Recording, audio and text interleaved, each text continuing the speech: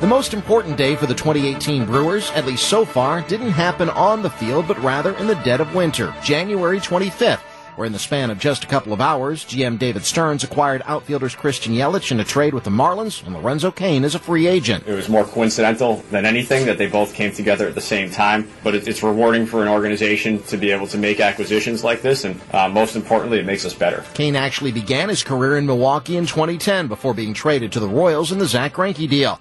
But the Brewers were always on his mind. A lot of memories came back. And just remember getting my first hit, first call-up, of course, first home run. So a lot of good memories came, and it's definitely a place that I wanted to come back to. As for Yelich, he escaped a sinking ship in Miami after teammates Giancarlo Stanton, Marcell Ozuna, and Dee Gordon had already been shipped out of South Florida. I'm excited for the fresh start and, to join this good young Brewers team that, looks like that we're really going to have a chance to do some things. And I'm excited for the new opportunity and the fresh start and just getting it going. Both moves have paid off spectacularly. Both players were named to the National League All-Star team. Both are hitting over 300.